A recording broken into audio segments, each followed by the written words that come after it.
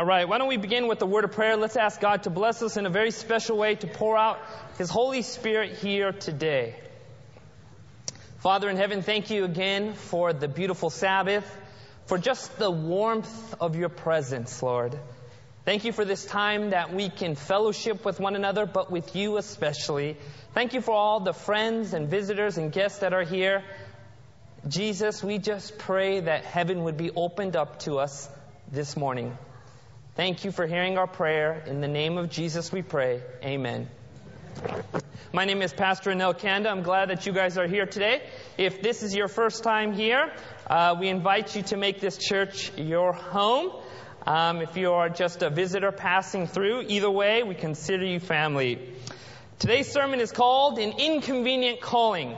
You know, when you look out on the bullet, or actually on the sign out there, it says 70, but there was just a change over the last few days. The Spirit of the Lord was really leading in this direction. So make sure you have your Bibles. There's some Bibles right in front of you.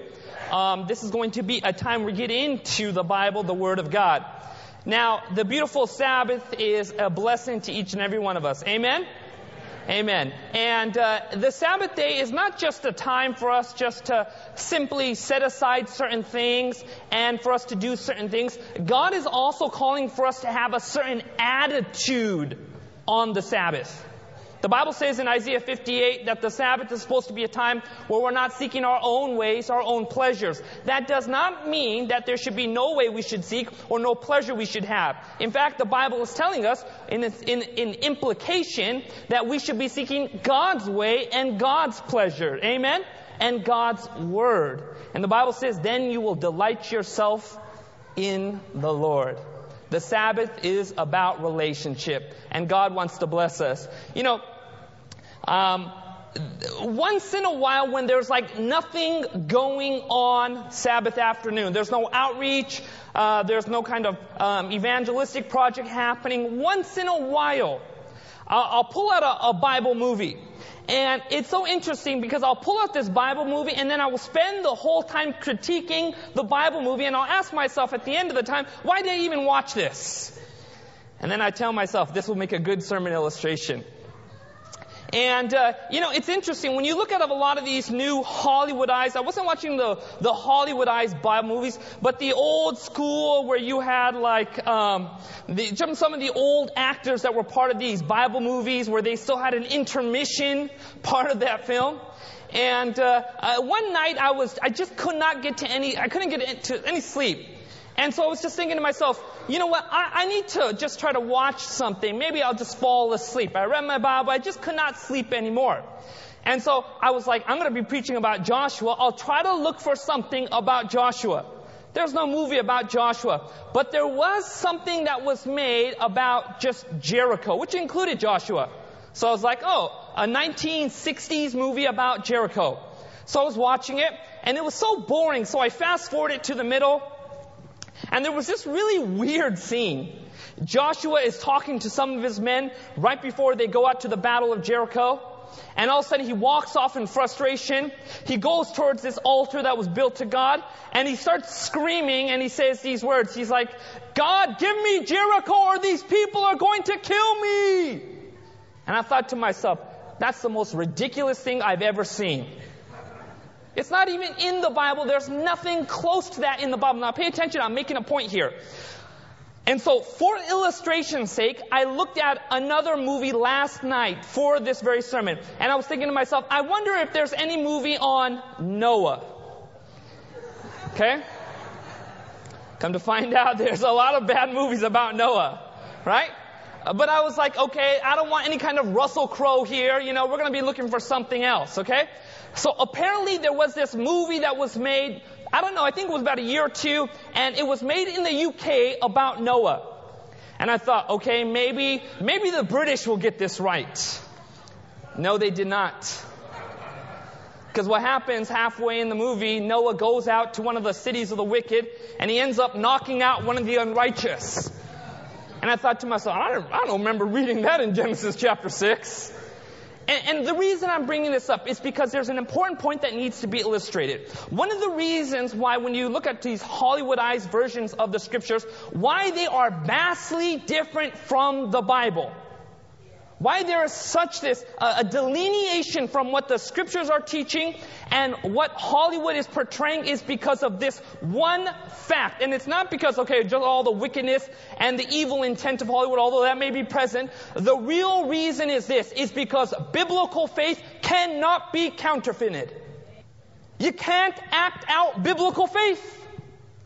You can't have Brad Pitt come in. You can't have CGI help you with this. Ladies and gentlemen, when you look at the Bible, what you are seeing is people who had a very distinct, individualized faith with God that could not be copied. And so what we're going to be doing today is we're going to be looking at the book of Joshua. Joshua chapter 1. Everybody take your Bible. Let's go there today. And we're going to be looking at Joshua chapter 1. Today's going to be a time where we're going to be digging into Joshua chapter 1. Joshua is the 6th book of the Bible. Joshua chapter 1. Please say amen if you're there. Normally I like to walk down, but there's this beautiful barrier that's here. We will stay up here. Okay. Joshua chapter 1. Are we all there? All right. Let's start with the very first verse because there's so much that is packed into this very first verse. Joshua chapter 1 verse 1. Notice how it begins. After the death of who? Let's just stop right there, okay? After the death of who? Now, ladies and gentlemen, I'm going to bless you. I'm going to ask you guys a question right now. Who was Moses in relationship to the people of God? He was a leader. What else? He was a prophet. Okay, what else? He what? He was a kind of Christ. What else? He was a leader. Okay, instead of labels, tell me what he actually did in relationship to the people of God. Okay, somebody just said it. He led them out of Egypt. Okay, just think about it. This was the guy that was able, through the power of God, free Israel from Egyptian slavery. What else did Moses do? Just raise your hand. Yes. He was a mediator, right? When God was ready just to, put the smackdown on Israel, Moses interceded, right? Under the Spirit of God as well. What else? The Lake Millie? Did you say Lake Millie? Okay, good. By the way, Millie is one of our favorite matriarchs in our church. Amen? That woman will study the Bible with you if you need to be studied with. All right, what else did Moses do? Somebody please tell me. So that's all you know about Moses. Okay, but what did he actually do? Carmen Mendoza, why don't you tell us what he did? That's right. He was given the law of God, okay? Now, this is very important, okay? I want you to think about Moses. This is very important. Just the very first verse of Joshua, okay? It starts off with the death of a man who led the people of God out of Egypt. The one who God used to destroy and flatten Egypt pretty much. This was the guy who interceded for Israel. This was the guy who was with them in the desert for 40 years with all their nonsense. He received the law of God. And at the most inconvenient moment, he dies.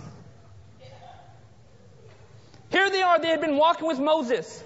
Many of the descendants of those who passed away during the 40 years of wandering had come to rely upon Moses. In fact, when you look at the book of Numbers, you begin to realize that many of the children of Israel, the descendants, begin not to fall or mimic some of the you can say problem issues of the previous generation. This generation that was coming out of the wilderness was more faithful, and they had learned to rely and listen to the counsel of Moses. And at the time, they were all ready to go into the Holy Land. Do you know what happens at the Jordan River? He dies. Notice how the scripture begins. After the death of Moses. Ladies and gentlemen, when you look at many of the books of the Bible, they oftentimes begin with a tragedy. But God still has a strategy. Amen? God can still bring good out of this. And so the scriptures start off with this tenor, this theme, that there's this tragedy, there's this problem. Read the book of Ruth. read the book of Exodus, it starts with a very big problem. And what you begin to see many times is how God uses men and women just like you and begins to triumph regardless of the circumstance. In fact, this is very interesting. It says this, after the death of who? The death of Moses. By the way, did you know in 3 times in Scripture, okay, you had a transition of leadership that took place at the Jordan. Moses to Joshua, Elijah to Elisha, and John the Baptist to Jesus all took place at the Jordan River. And what the Jordan River represented, it represented a symbolic a time of transition and transformation, not just of leadership, but for Israel itself. And so Joshua begins with this transitioning happening at the most inconvenient time, at the time when it would have been like, man, we really need Moses. All of a sudden, he's gone. And you can just imagine the children of Israel. Why wasn't Moses allowed into the Holy Land? Because of what? Because of sin. Now just think about it. This was the guy who would intercede for Israel. And if he was now judged, what hope was there for Israel? So you can imagine the uncertainty that was part of this whole context. In the very first verse of Joshua chapter 1, it says this, after the death of Moses, the servant of the who? This is very interesting. After the death of Moses, the servant of the Lord, it came to pass that the Lord spoke to who? Joshua. This is very interesting. Don't miss this point. Joshua, the son of who? Nun. Moses is what? Notice this. I want you to notice this. There's almost this emphasis in Scripture. It says this. After the death of Moses, the who? The servant of who? Of the Lord. It came to pass that the Lord spoke to Joshua, the son of Nun. Moses is what? Assistant. And we're going to come right back to this point, and it's going to be very powerful. Notice what God says to Joshua during this time of uncertainty, a time of fear. You can imagine Joshua was worried for this very moment of time. Moses, my what? Servant is what? Dead. Now therefore arise, go over this what? Jordan, right? You and all this people to the land which I am giving to them, the children of Israel. Joshua does not start off to be known as the servant of the Lord. In fact, he's known as who? Moses is what? Assistant. He's not called the servant of the Lord in the beginning. He's called Moses' assistant. And by the way, ladies and gentlemen, think about this, okay? Moses even had children. Did you know Moses' children did not succeed Moses in the leadership of Israel? It did not happen. God was the one who chose the next leader of Israel. And do you know who it was?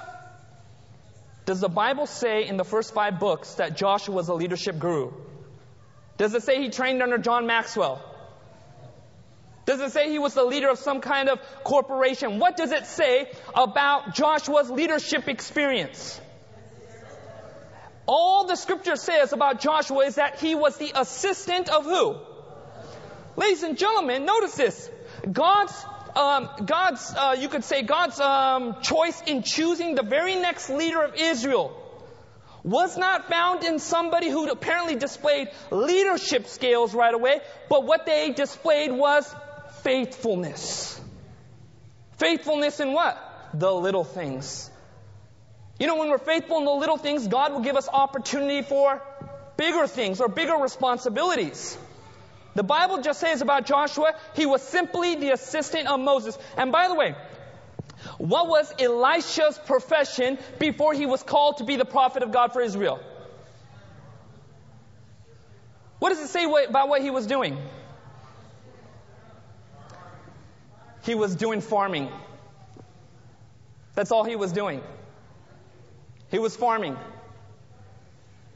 And because he was faithful in that farming, and by the way, there's 2 characteristics. It's not just faithfulness and consistency. It's actually a love for the Lord. But God picked these men and women who apparently from all external appearances did not look like the next leader of Israel. The Bible talks about Daniel. Daniel was not called to greatness. You know what he was called to? He was called to a life of faithfulness. And because of his faithfulness, the natural effect of that faithfulness led to greatness. Can you say amen to that? Notice what Joshua chapter 1 says next. Let's say with this passage. Verse 3. Every place that the sole of your feet will tread upon, I have given to you, as I have what? Said to who? Moses. Let's continue. From the wilderness and this Lebanon, as far as the great river, the river Euphrates, all the land of the Hittites, the great sea towards the going down of the sun, shall be your what? Territory. No man shall be able to stand before you all the days of your life. As I was with Moses, so I will be with you. I will not what? Leave you, nor what? Forsake you. This is such a beautiful point. Notice what God tells to Joshua. He tells Joshua something very interesting. He says, Joshua, I want you to go and take this land. I've already given it to you. By the way, who was actually in the land of Canaan at that time?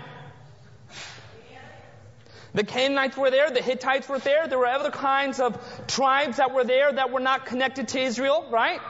But notice what God says. I've already given you this land. Now, ladies and gentlemen, I'm going to ask a big question. If they had not gone into that land yet, why in the world would God be telling them, I've already given you this land? Getting closer. Now it's time for intensity. Why would He be telling them, I'm giving you this land, when they had not already gone into the land yet? Okay? Anybody else?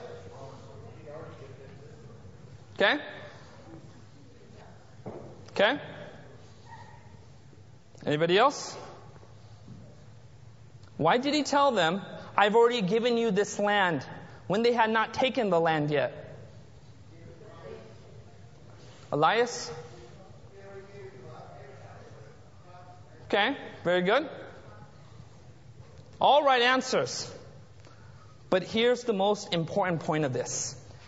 Do you know what God wanted Israel's spirit to be when they were going into the Holy Land? Victory. In other words, He wanted the children of Israel to have this spirit of victory. That victory was already given to them. You know, I read something very beautiful from the pen of inspiration. Look what it says right here. Take the word of Christ as your what?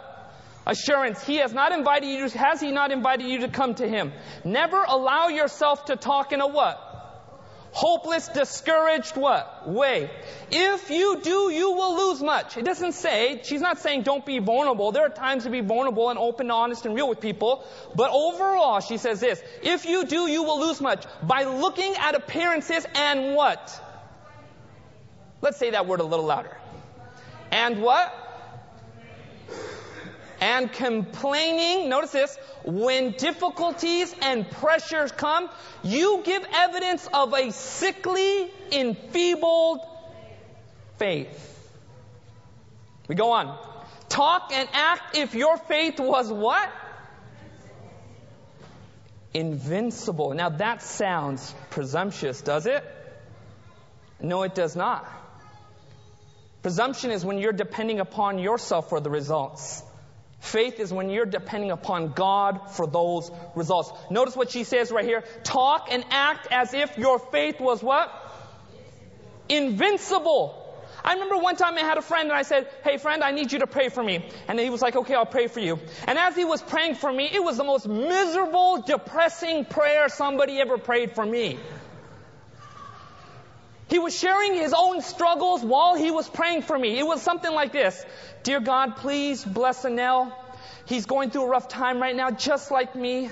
I'm struggling right now even to understand the promises of God. I'm struggling to trust that you're going to even do this for me. And I stopped him. I actually said, what are you doing?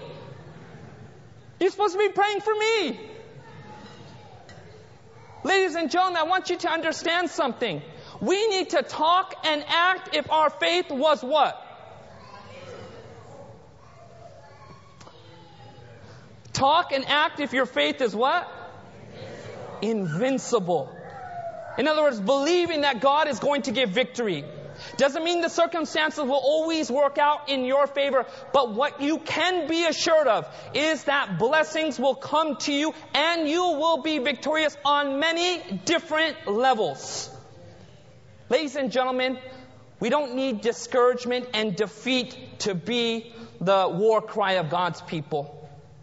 And I just want to speak very boldly right now. I was having a good talk with a good conference guy.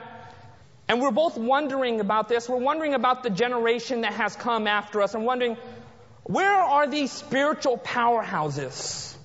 Where are these young people who are ready to take up the reins? People who are excited about the Lord. What we're finding is a defeated generation. Ladies and gentlemen, God was telling Israel, I want you to know I've given you that land. So when they marched into the Holy Land, they were not to march as a defeated people, but already a victorious people. Can you say amen to that? God wants us to have a faith that is invincible. Amen. Look at the rest of this. The Lord is rich in what?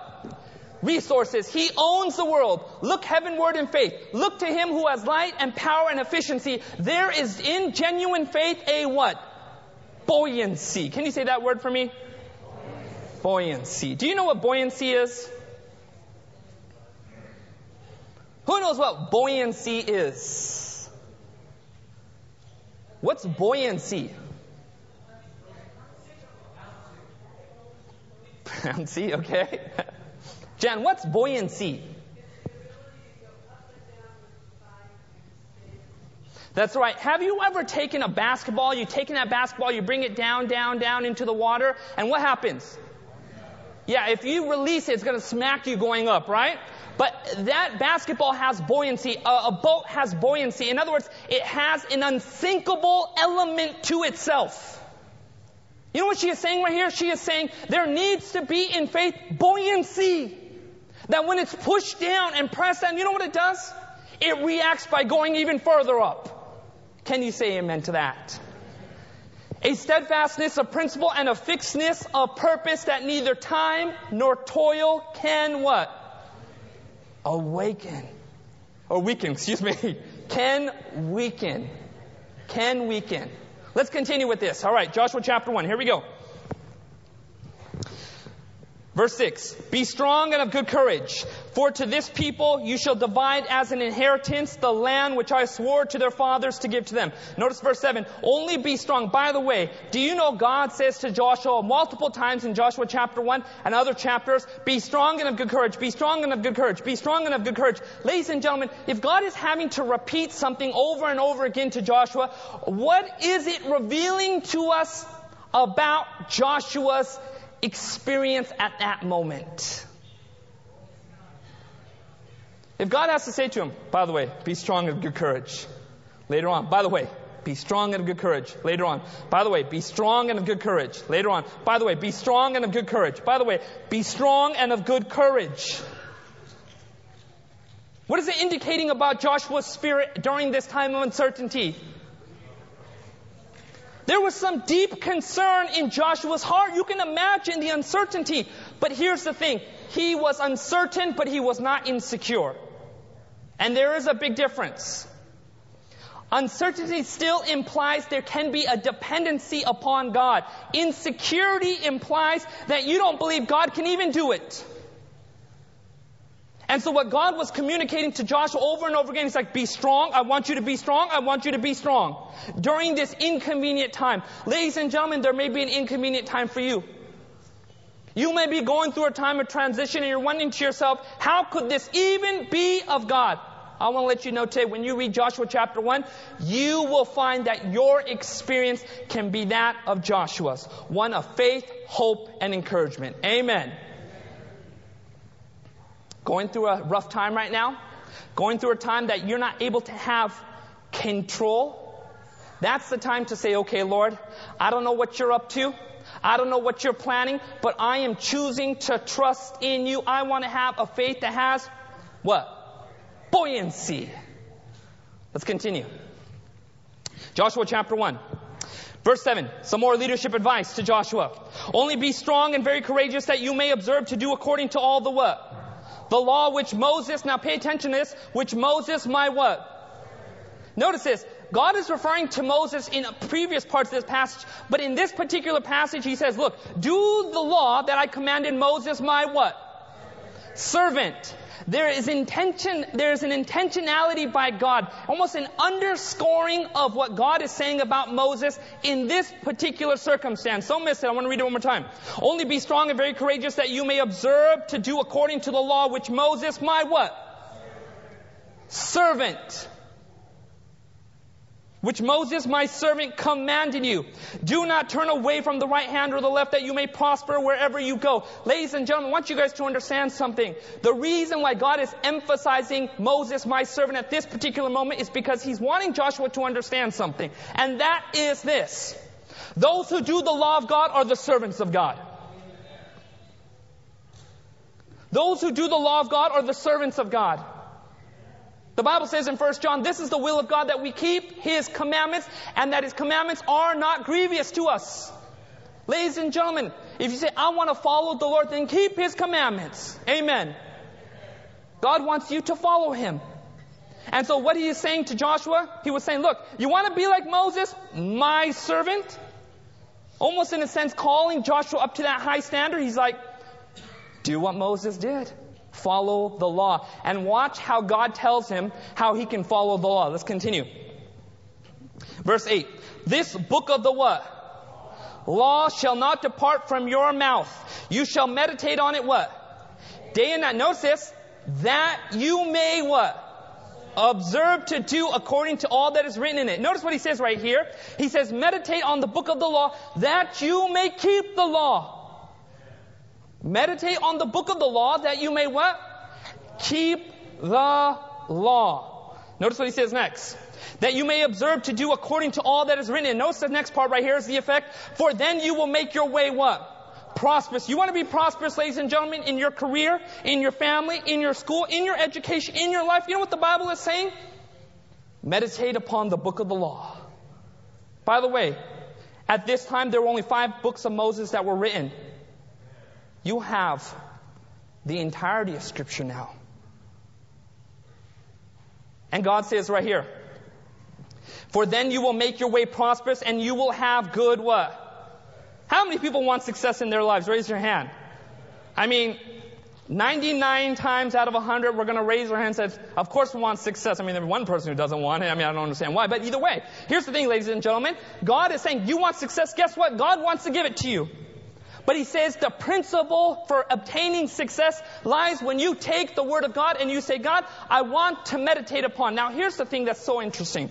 Meditating upon the book of law is more than just simply making sure you read your Bible. The word meditating implies a kind of taking time to think, to meditate, to cogitate, to converse about the things of the Lord. You know, I would read the Scriptures, and I would prayerfully meditate upon them in the morning. Then at night I would just say, before I go to sleep, I'm going to read something in the Bible. But what I began to realize is God was wanting me to take me to a deeper experience. And so what I began to say, I said, Lord, you want me to meditate upon the Word of God? You've got to teach me. And so all of a sudden I began to have conversations with people about the Word of God.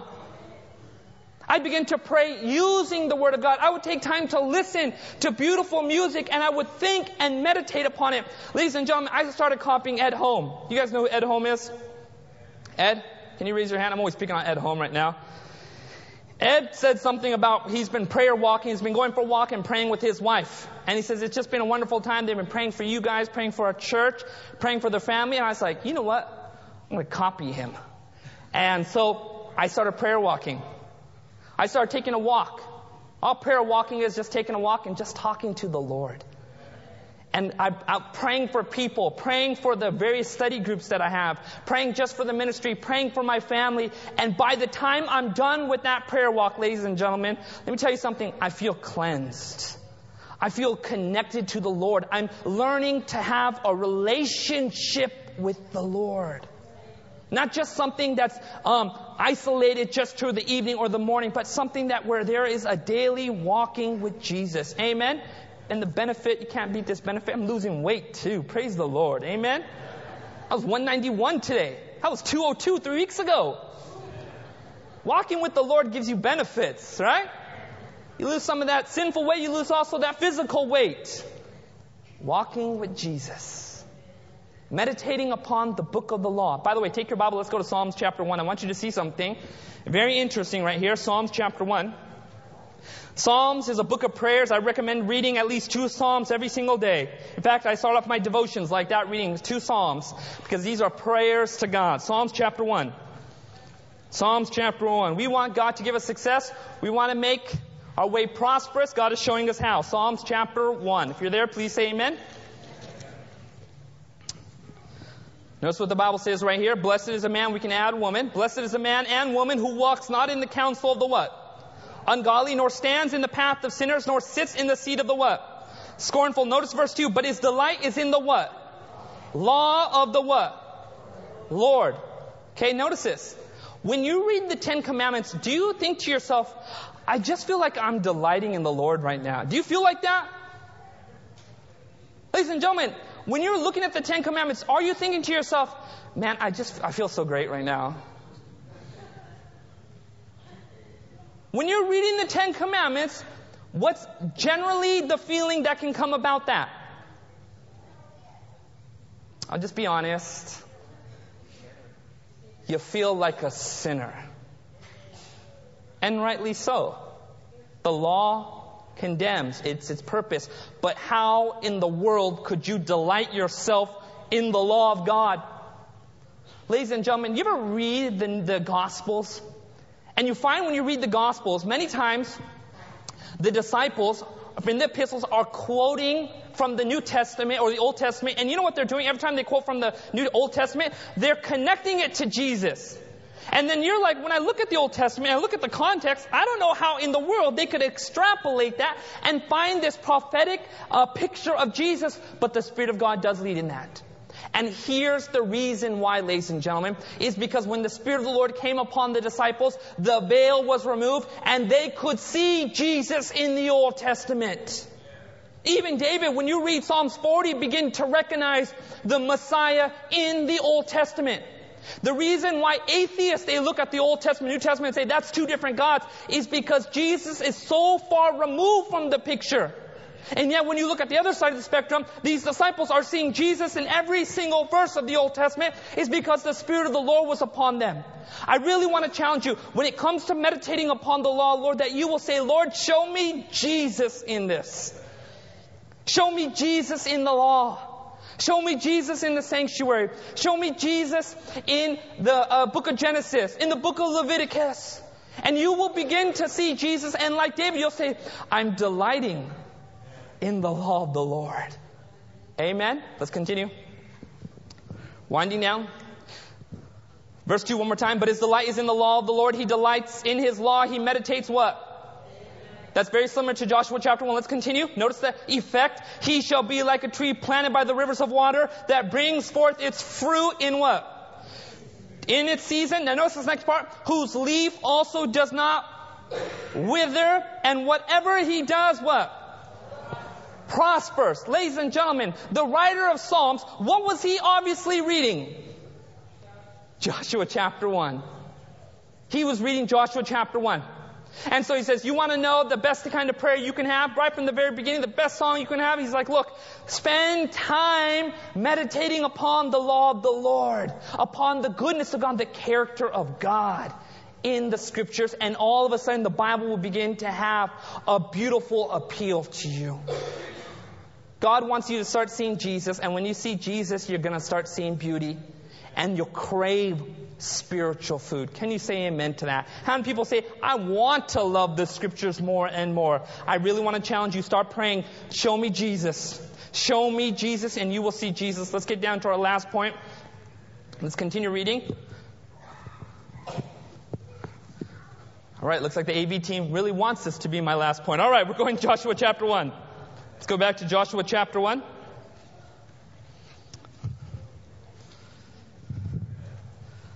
Joshua chapter 1. Go to verse 10. Then Joshua commanded the officers of the people, saying, pass through the camp. Command the people, saying, prepare provisions for yourselves, for within 3 days you will cross over the what? And Jordan. What did we say about the Jordan? That it represents a what? A time of what? Transition. Let's continue with this. Cross over the Jordan to go in to possess the land which the Lord your God has given you to possess. And notice what he says in verse 12. And to the Reubenites, the Gadites, and half the tribe of Manasseh, Joshua spoke, saying, this is key. You got to pay attention to this. Here it is. Remember the word which Moses, the servant of the Lord, commanded you, saying, the Lord your God is giving you rest, and is giving you this land. This was before they crossed the Jordan, on the other side of the promised land. He was saying, you have some territory here. The Reubenites, half the tribe of Manasseh, and the Gadites. And then he says this, your wives, your little ones, and your livestock shall remain in the land which Moses gave you on this side of the Jordan. But you shall pass before your brethren armed, all the mighty men of valor, and help them until the Lord has given your brethren rest, as he gave you, and they shall take possession of the land which the Lord your God has given them. Then you shall return to the land of your possession, and enjoy it, for which Moses, the servant of the Lord, gave you on the side of the Jordan towards the sunrise. This is very important, because what God was telling these few tribes that were still on this side of the Jordan, he was saying to them, look, the work is not done. God has given you rest. You have your inheritance, but you need to still go and help your brethren who are on the other side of the river, who are going to be on the other side of the river, and begin this massive war. This is extremely important for us to understand. Do you know we have a church plant in Patterson? You know that, right?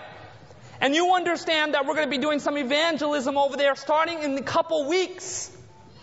We're going to be doing a big old health expo the week after. I'll be preaching a prophecy seminar.